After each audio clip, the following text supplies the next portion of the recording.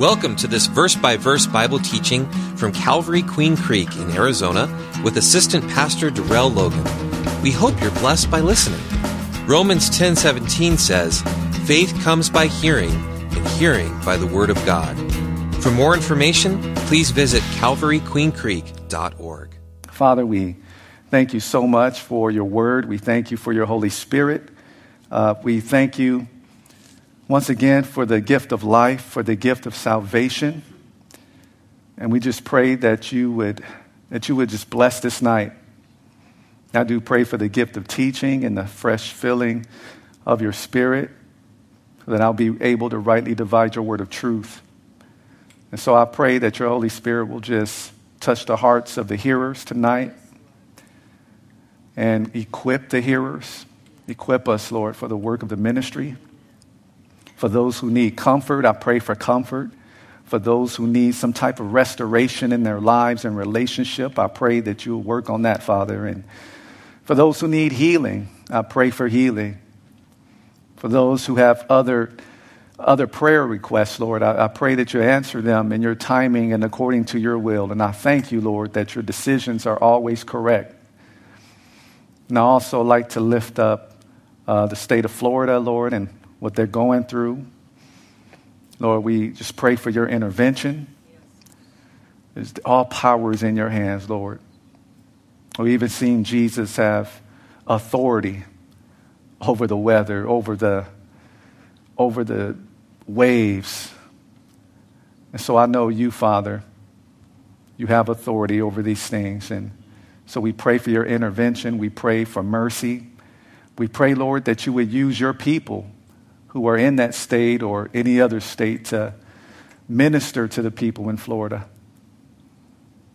We also pray, Lord, that you would guide the leadership in how to respond. We also pray that you would even use this situation to draw people to Jesus, that you remove spiritual blinders. Yes, Lord, we love you, we thank you, and we give you praise. In Jesus' name, amen. Amen. So we are in 2 Samuel. We're in the Old Testament, so that's where we've been. And we are in chapter 19. And the goal is to cover verses 1 through 18. So 2 Samuel chapter 19, verses 1 through 18. And the title of the study is "The King is Returning." The King is returning. So now in chapter 18 of 2 Samuel, Absalom, who was the rebellious son of David, who usurped his throne, he was defeated and he was killed. And the scriptures tell us who the person was who killed him. And that person was his cousin, David's nephew, Joab. And he killed Absalom against David's order. And that's because King David wanted his commanders to take it easy on Absalom. Yes, he was rebellious. Yes, he usurped the throne. He caused division in the nation, done some bad things, but take it easy on the young fella. And so Joab went against his orders and he killed him. And after hearing the news of Absalom's death, David went into mourning, began to grieve for his son. And today, as we look at chapter 19 in 2 Samuel, we're going to find out what happened next in the life of King David. And so we look at verse 1. And in verse 1 it says, "And Joab was told, 'Behold, the king is weeping and mourning for Absalom.' So the victory that day was turned into mourning for all the people, for all the troops. For the people heard it said that day, 'The king is grieved for his son.' And the people, they stole back into the city, this city Mahanaim. And they stole back into the city as people who are ashamed, as people who are humiliated would steal away when they flee in battle. But the king covered his face. And the king cried out with a loud voice, "Oh, my son Absalom! Oh, Absalom, my son, my son." And so what should have been a time of celebration was turned into a time of mourning, was turned into a time of grieving and humiliation or being ashamed. You see, although these troops were happy with the results of the battle, for Absalom was defeated, this rebellious son was defeated, and the army that followed him were defeated. They were happy with those results, but these troops, they couldn't show it because their leader, King David, was not happy. Wasn't happy because, of course, his son had died in that battle. And so David's supporters, his troops, his army, they were made to feel bad for winning. And so we can understand how normal it is that a parent will grieve for a child that has died. That's normal. But here it appears that David had sunk into a place so low in his grief that it began to affect others in a negative way. It began to affect his troops, his armies, negatively, even though they should have been celebrating. You know, sometimes we do need that time to grieve. We do need that time to grieve the death of a loved one, or maybe we've heard some terrible news about something in our lives, or maybe it's about our health, and it's terrible news. And so, yes, we need that time to grieve, but in our grieving, don't forget about the others in our lives who love us and who depend on us. See, in regard to David, yes, he was a parent, but he was also a king. He was also a leader. And so there was still a job to do. And there's something for us from these scriptures here in the first 4 verses that will help us to keep in mind something important. And what we need to keep in mind is that our mood or outlook can affect others or even set the tone in our environment.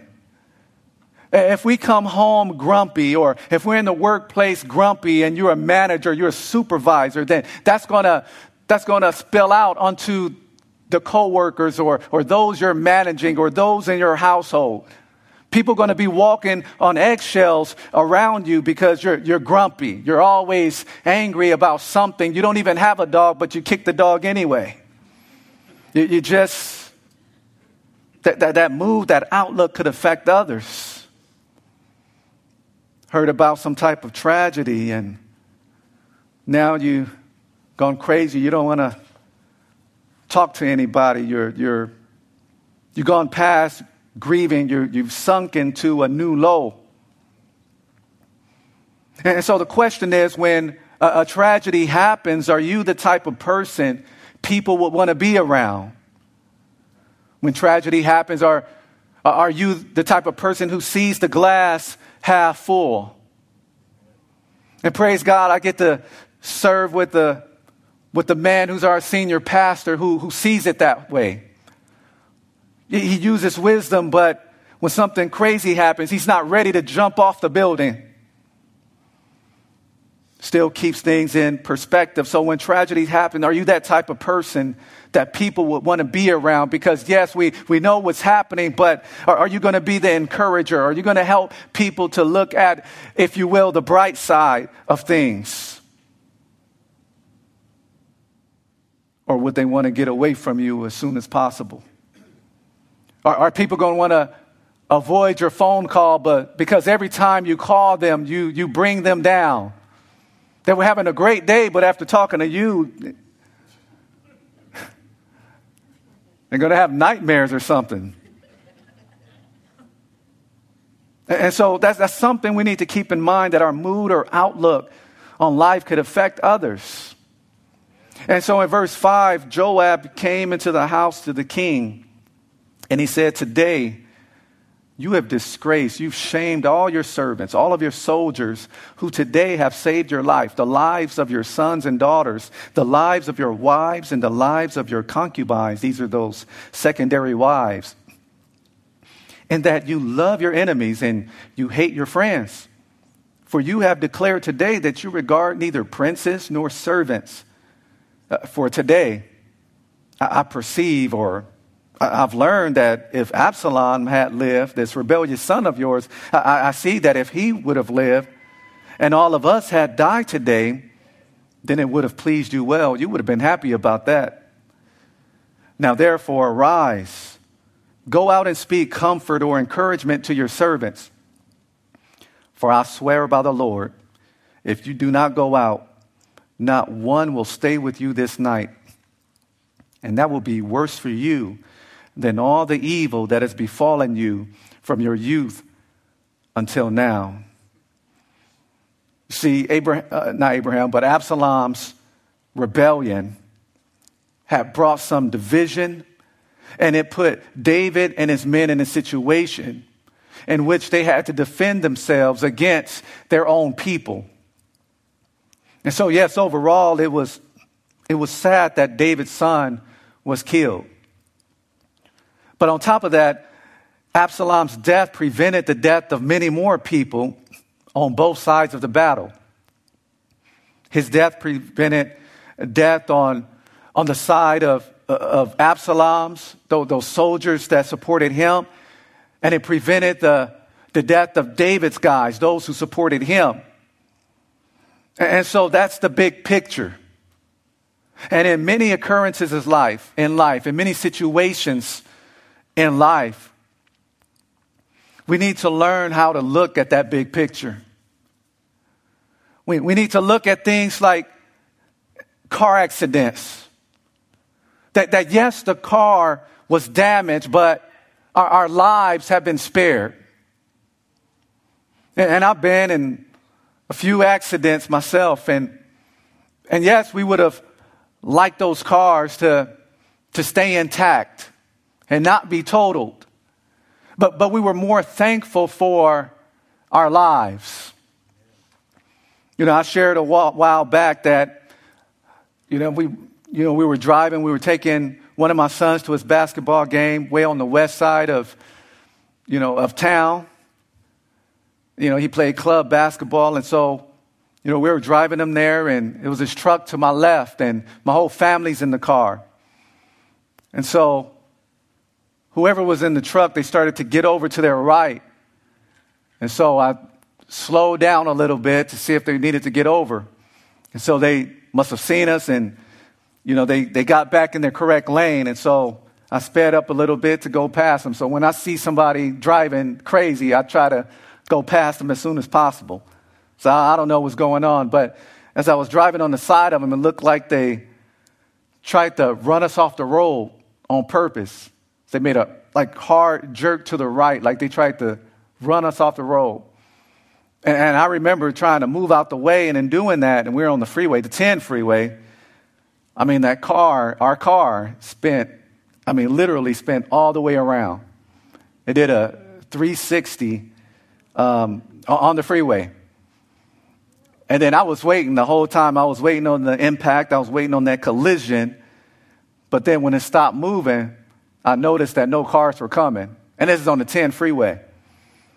And so, I wasn't happy, because I'm thinking I got my whole family in the car, and this person is driving like this. So I started to speed up, and Pastor Durrell started chasing after this person for a minute.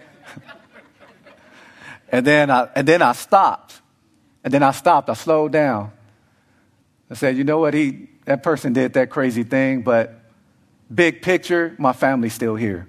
The car wasn't crashed. The family's still here. And when I reflected on it, I began to think, I wonder if the Lord sent his angels to prevent traffic from coming. I just started thinking that. And one day in eternity, the Lord is going to show me that. He's going to show us all those times that something could have happened, but he sent his angels to protect us. But we need to start looking at the big picture. And so, yes, the car may be damaged or whatever the case is, but our lives have been spared. Or we could look at the fact that, yes, the world is going crazy, but guess what? We're going to heaven. And it's not, and yes, it's for believers, but we're still here. Therefore, there's still an opportunity for other people to go to heaven as well. And so what you would need to do is repent and put your trust in Jesus for salvation, and you would join us in heaven. So yes, there's craziness, there's killing, there's hate, but heaven is much better. That's something we can look forward to. And so we need to look at the big picture in life. And this is something that David could have done, that yes, my son Absalom was killed. I told them to take it easy on him, but they killed him anyway. But big picture, the lives of the people in the kingdom were spared. Further death was avoided. And so we want to keep that big picture perspective as believers.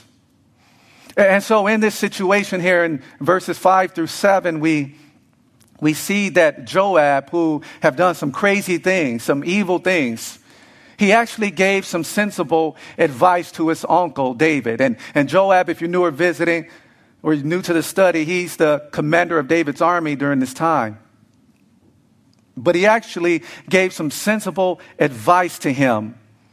And within this advice, we see that Joab let David know that, look, if you don't snap out of it, you're going to lose some support. You got people supporting you now, but you're going to lose it if you keep on carrying on this way. And so in verse 8, we see that King David, he snapped out of it. Because it says, then the king arose and he sat in the gate. And this is the gate of Mahanaim. And they told all the people, saying, there is the king sitting in the gate. So all the people, all these soldiers, they came before the king. For everyone of Israel had fled to his tent. So everyone who supported Absalom, they went back to their tent. But the people who supported David, the people who were with him, they noticed that King David was back at it. He's there in the city gate. And that city gate was a place of public meetings, and it was also a place where court cases were held. And so it was the hub of the town for judicial, business, and social interaction. And so David is now sitting here.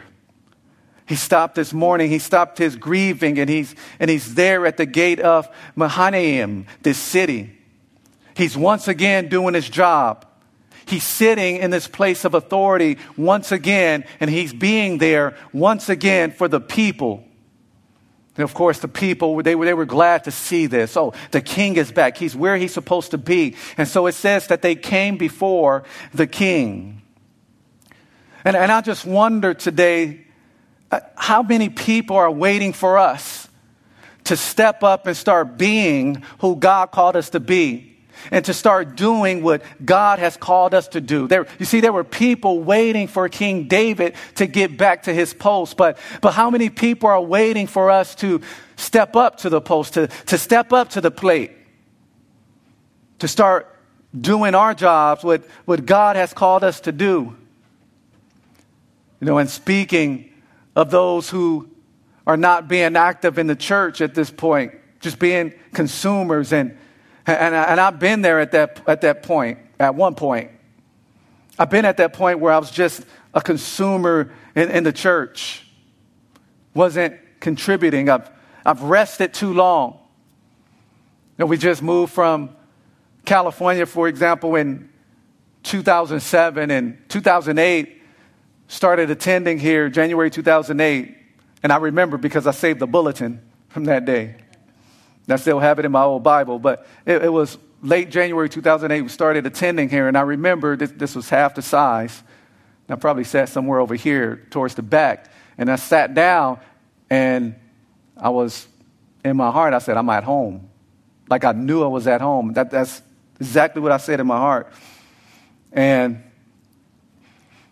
at that time, I started, just resting. I served as youth pastor at my old church, and, we were doing a lot. We didn't have a team. We have teams now, but it was pretty much me, my wife, and we had a couple of other adults, but they, were doing a lot of other things. And so we had a lot of teenagers, and it was, not, so I was, carrying a lot of the load, and it was such a blessing. But when I came here, I was resting. Now I was just getting fat on the word, just enjoying the teaching. And then by that time, the church had expanded to this point now, and I was probably sitting on this side by that time. And I'm just resting, just enjoying it, getting fat, looking around, seeing everything people were doing, how people were serving. Didn't really know too many people, but was as friendly as I could be. Because here, during meet and greet time, you do have to be friendly. You have to come out of your shell and say hi to people. Let people know that you're new. And so we did that as much as possible, but just getting fat off the word. And then I remember the Lord speaking to me, get back to work. And I'm looking around, and I'm like, where? It was like a machine here. You see all these people serving. You don't know where. I'm like, where? And so, anyway, long story short, I remember Pastor Jim. He was up here, and he gave us a mild rebuke because nobody was stepping up to serve in the children's ministry. And he came up here. He said, "I'm gonna give you all a mild rebuke."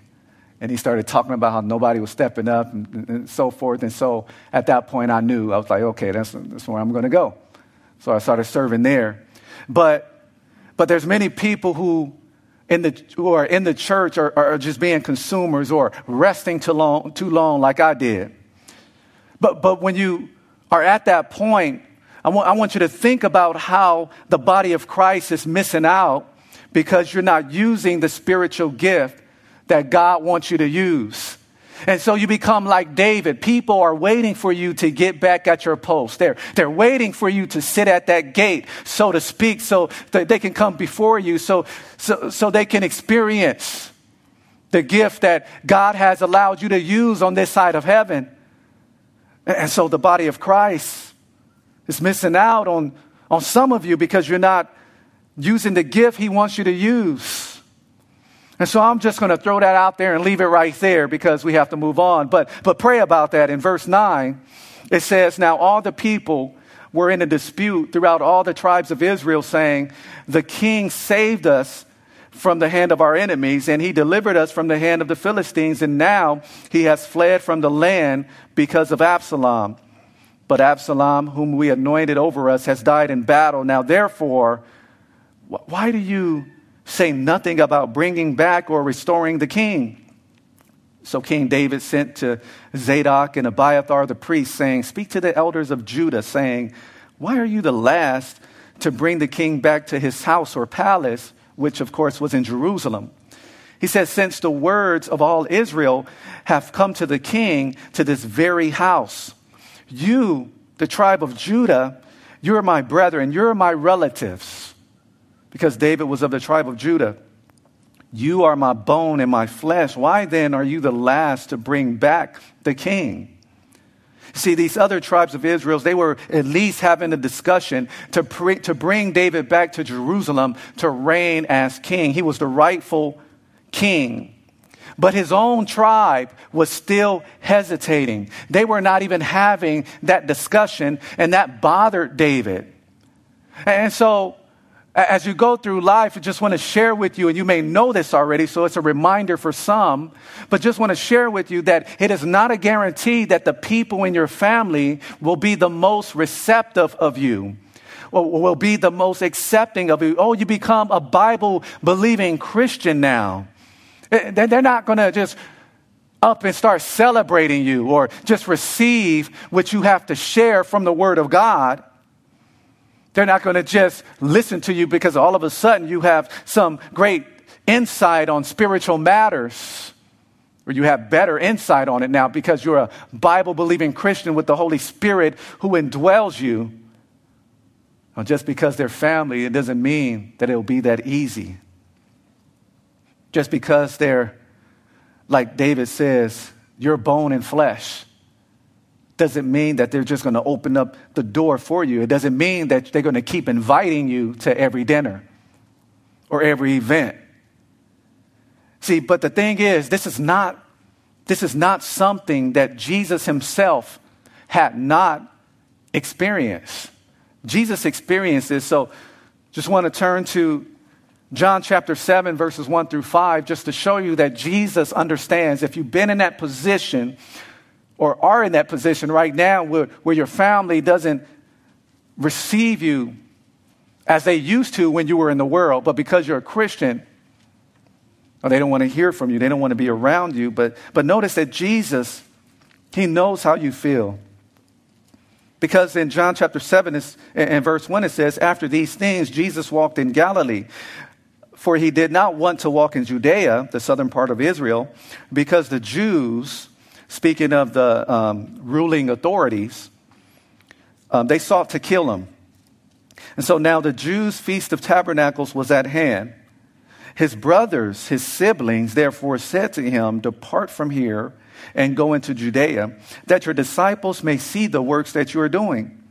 For no one does anything in secret while he himself seeks to be known openly. If you do these things, show yourself to the world. And then in verse 5, notice what it says. For even his brothers did not believe in him. Even his siblings who've seen his life, they didn't believe in him.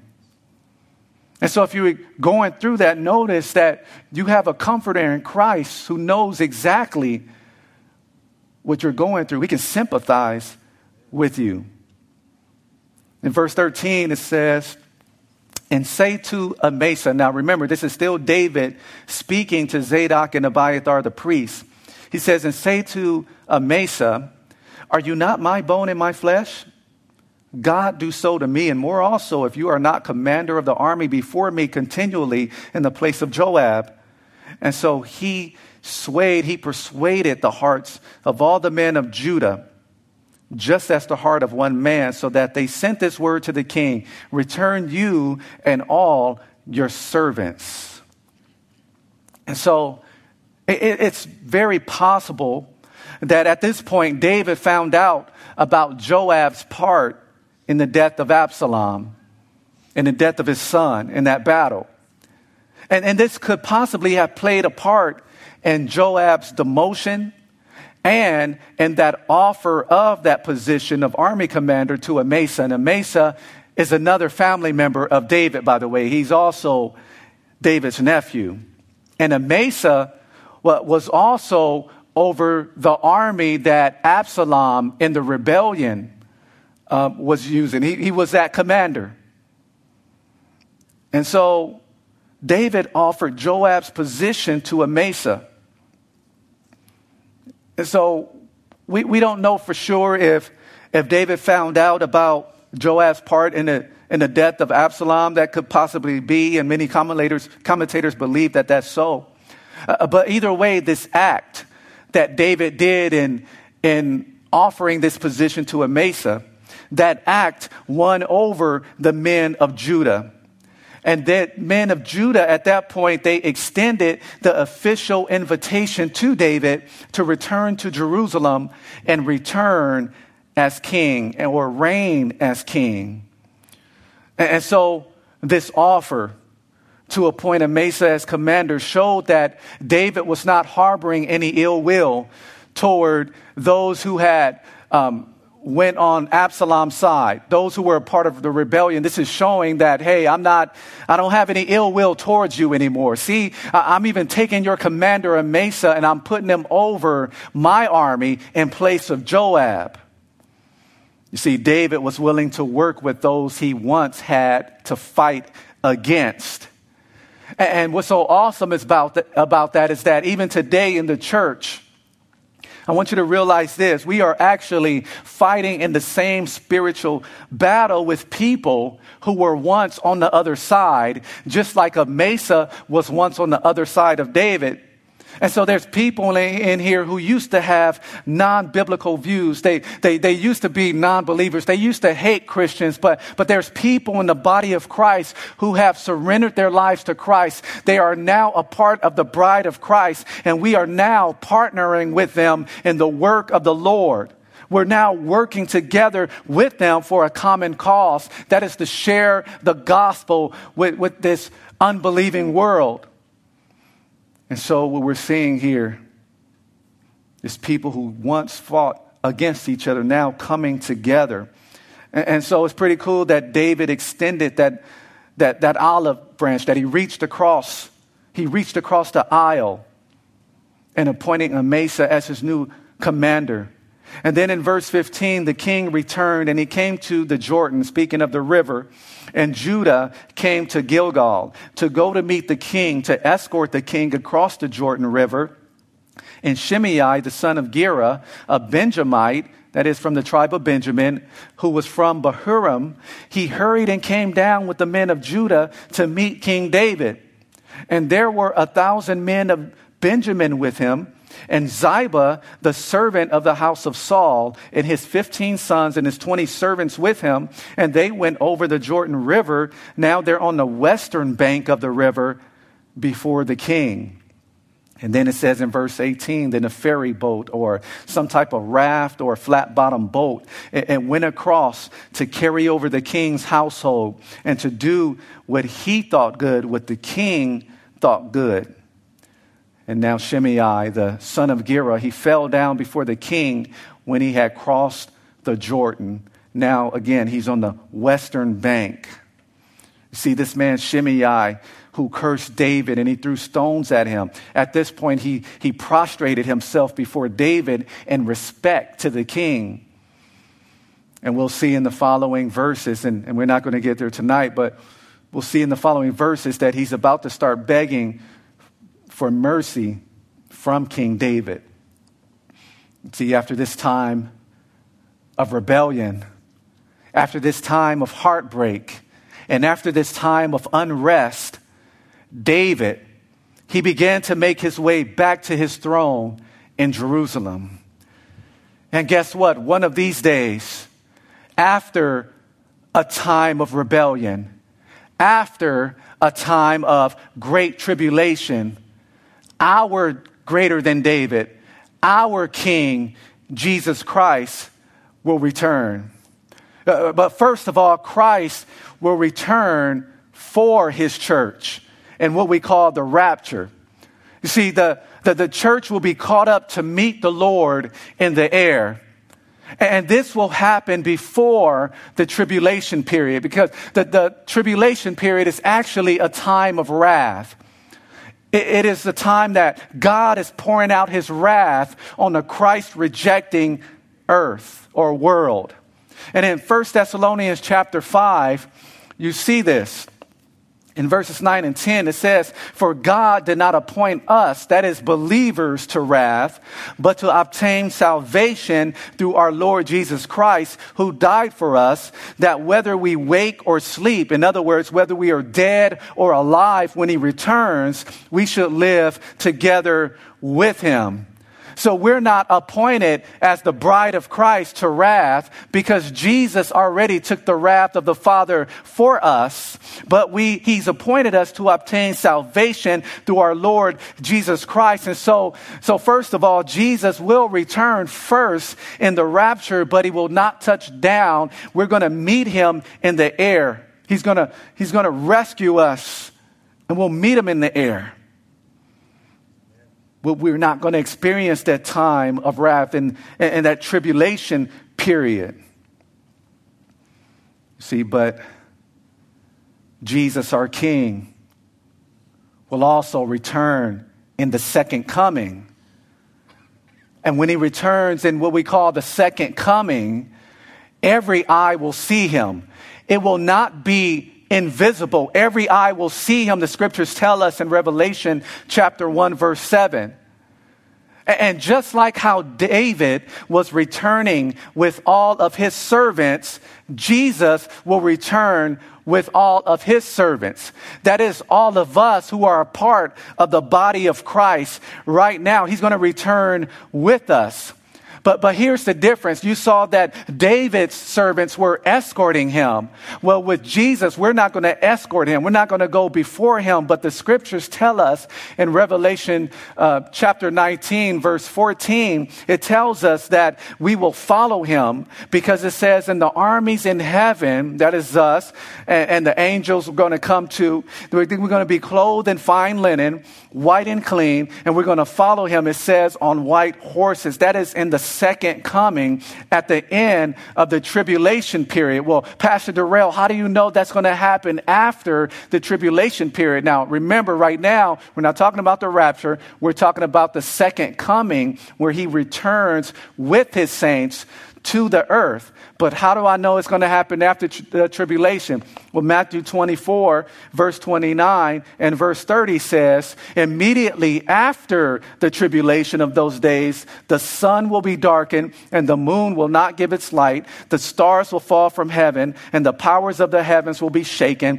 Then the sign, that's time order. Then the sign of the Son of Man will appear in heaven, and then all of the tribes of the earth will mourn, and they will see the Son of Man coming on the clouds of heaven with power and great glory. And so, yes, our King, our greater than David, he will also return to his rightful place on that throne, and he will rule and reign. And guess what? When he comes back in that second coming, the Bible says that he's going to step foot on that same mountain, the Mount of Olives, that David went up as he wept and he mourned when he escaped from Absalom, when he escaped from Jerusalem. So that same mountain that David went up when he escaped, Jesus is going to come back and set foot on that same mountain in the second coming. And the scriptures tell us in Zechariah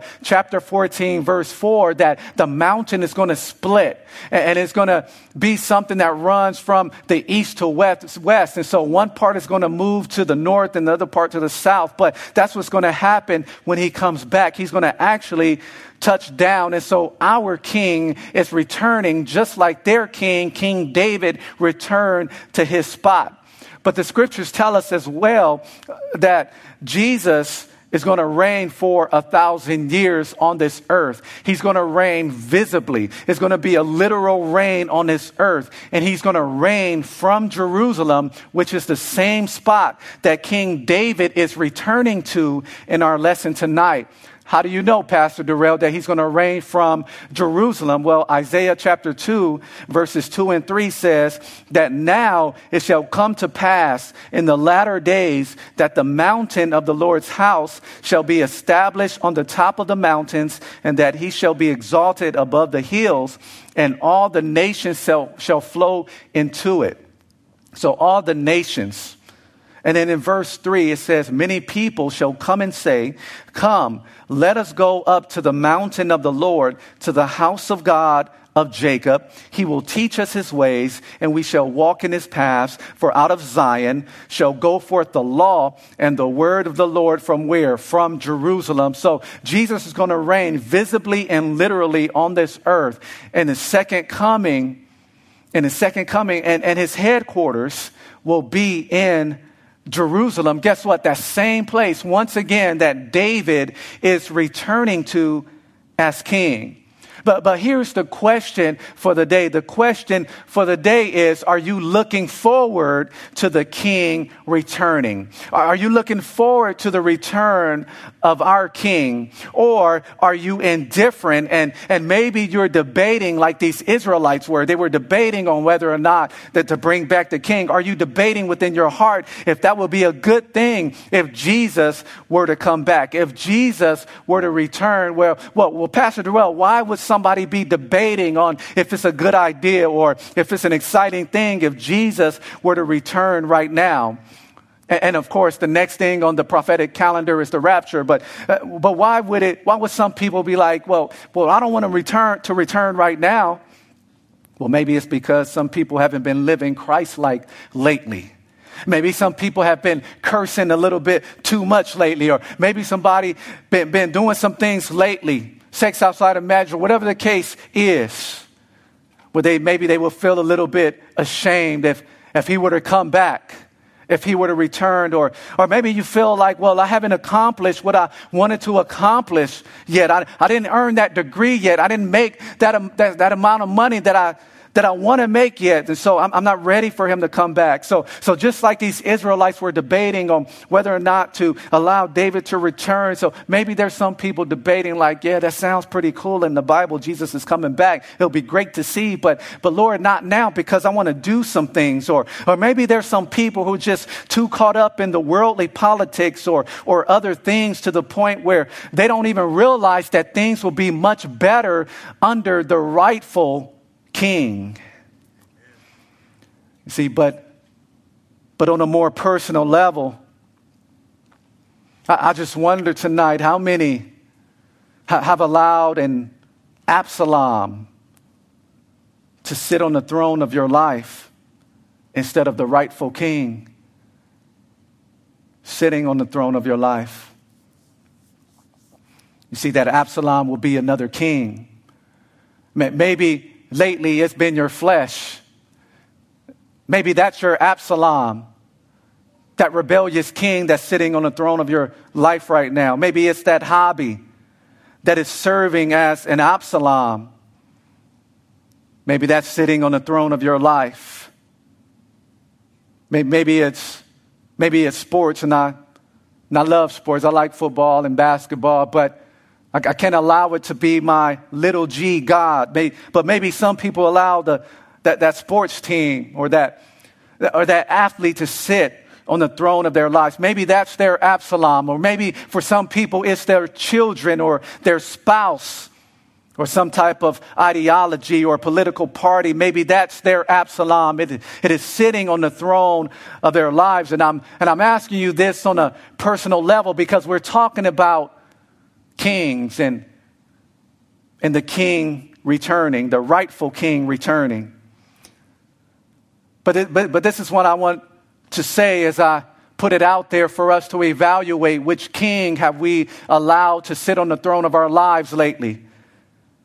I want to share with you that just like how David was invited to return to his throne, notice that he was invited to return to his throne. Invited by the men of Judah. Hey, come back. Come on. Absalom's dead. Yeah, we understand what you're saying. We're your bone and flesh. Come on, David. Come back. Come back to your throne in Jerusalem.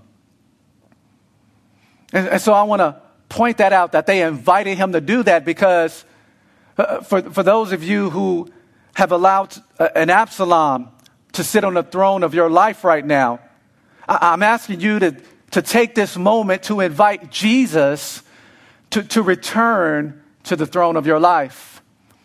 And so this is what I call, or what we call, recommitting your life to Jesus.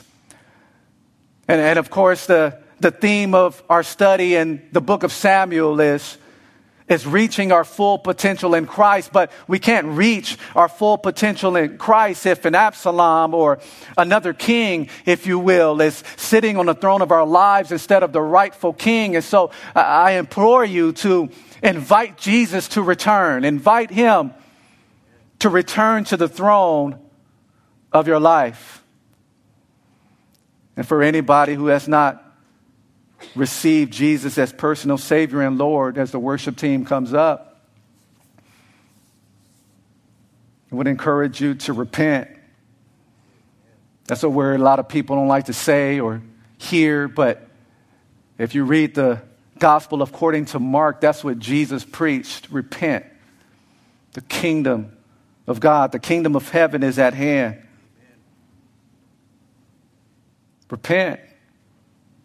The kingdom of God is available to you, and you can receive or become a part of the kingdom of God. But once again, repenting, that is turning from your sin and then putting your faith in the rightful King, Jesus Christ. And so I leave that with you. If there's somebody maybe watching or who hear this later, or maybe somebody in the room. I'll leave that there and we'll go before the Lord in prayer. Father, we thank you for your word. We thank you for the truth of the fact that Jesus is returning. First of all, in the rapture, to receive the church. We'll meet him in the air. But second of all, Father, we thank you that Jesus is returning with the saints to the earth to reign for 1,000 years. I thank you for that, Lord. And Lord God, maybe there's somebody who needs to ask Jesus to return personally to the throne of their hearts, of their lives right now. And so I pray, Lord, that you would draw them to that place of recommitment, that you draw them to that place of inviting the Lord to take his rightful place once again, Lord.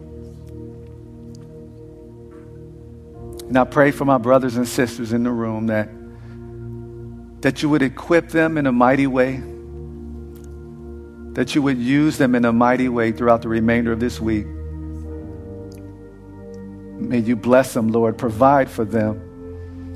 Give them strength. For anyone, Lord, who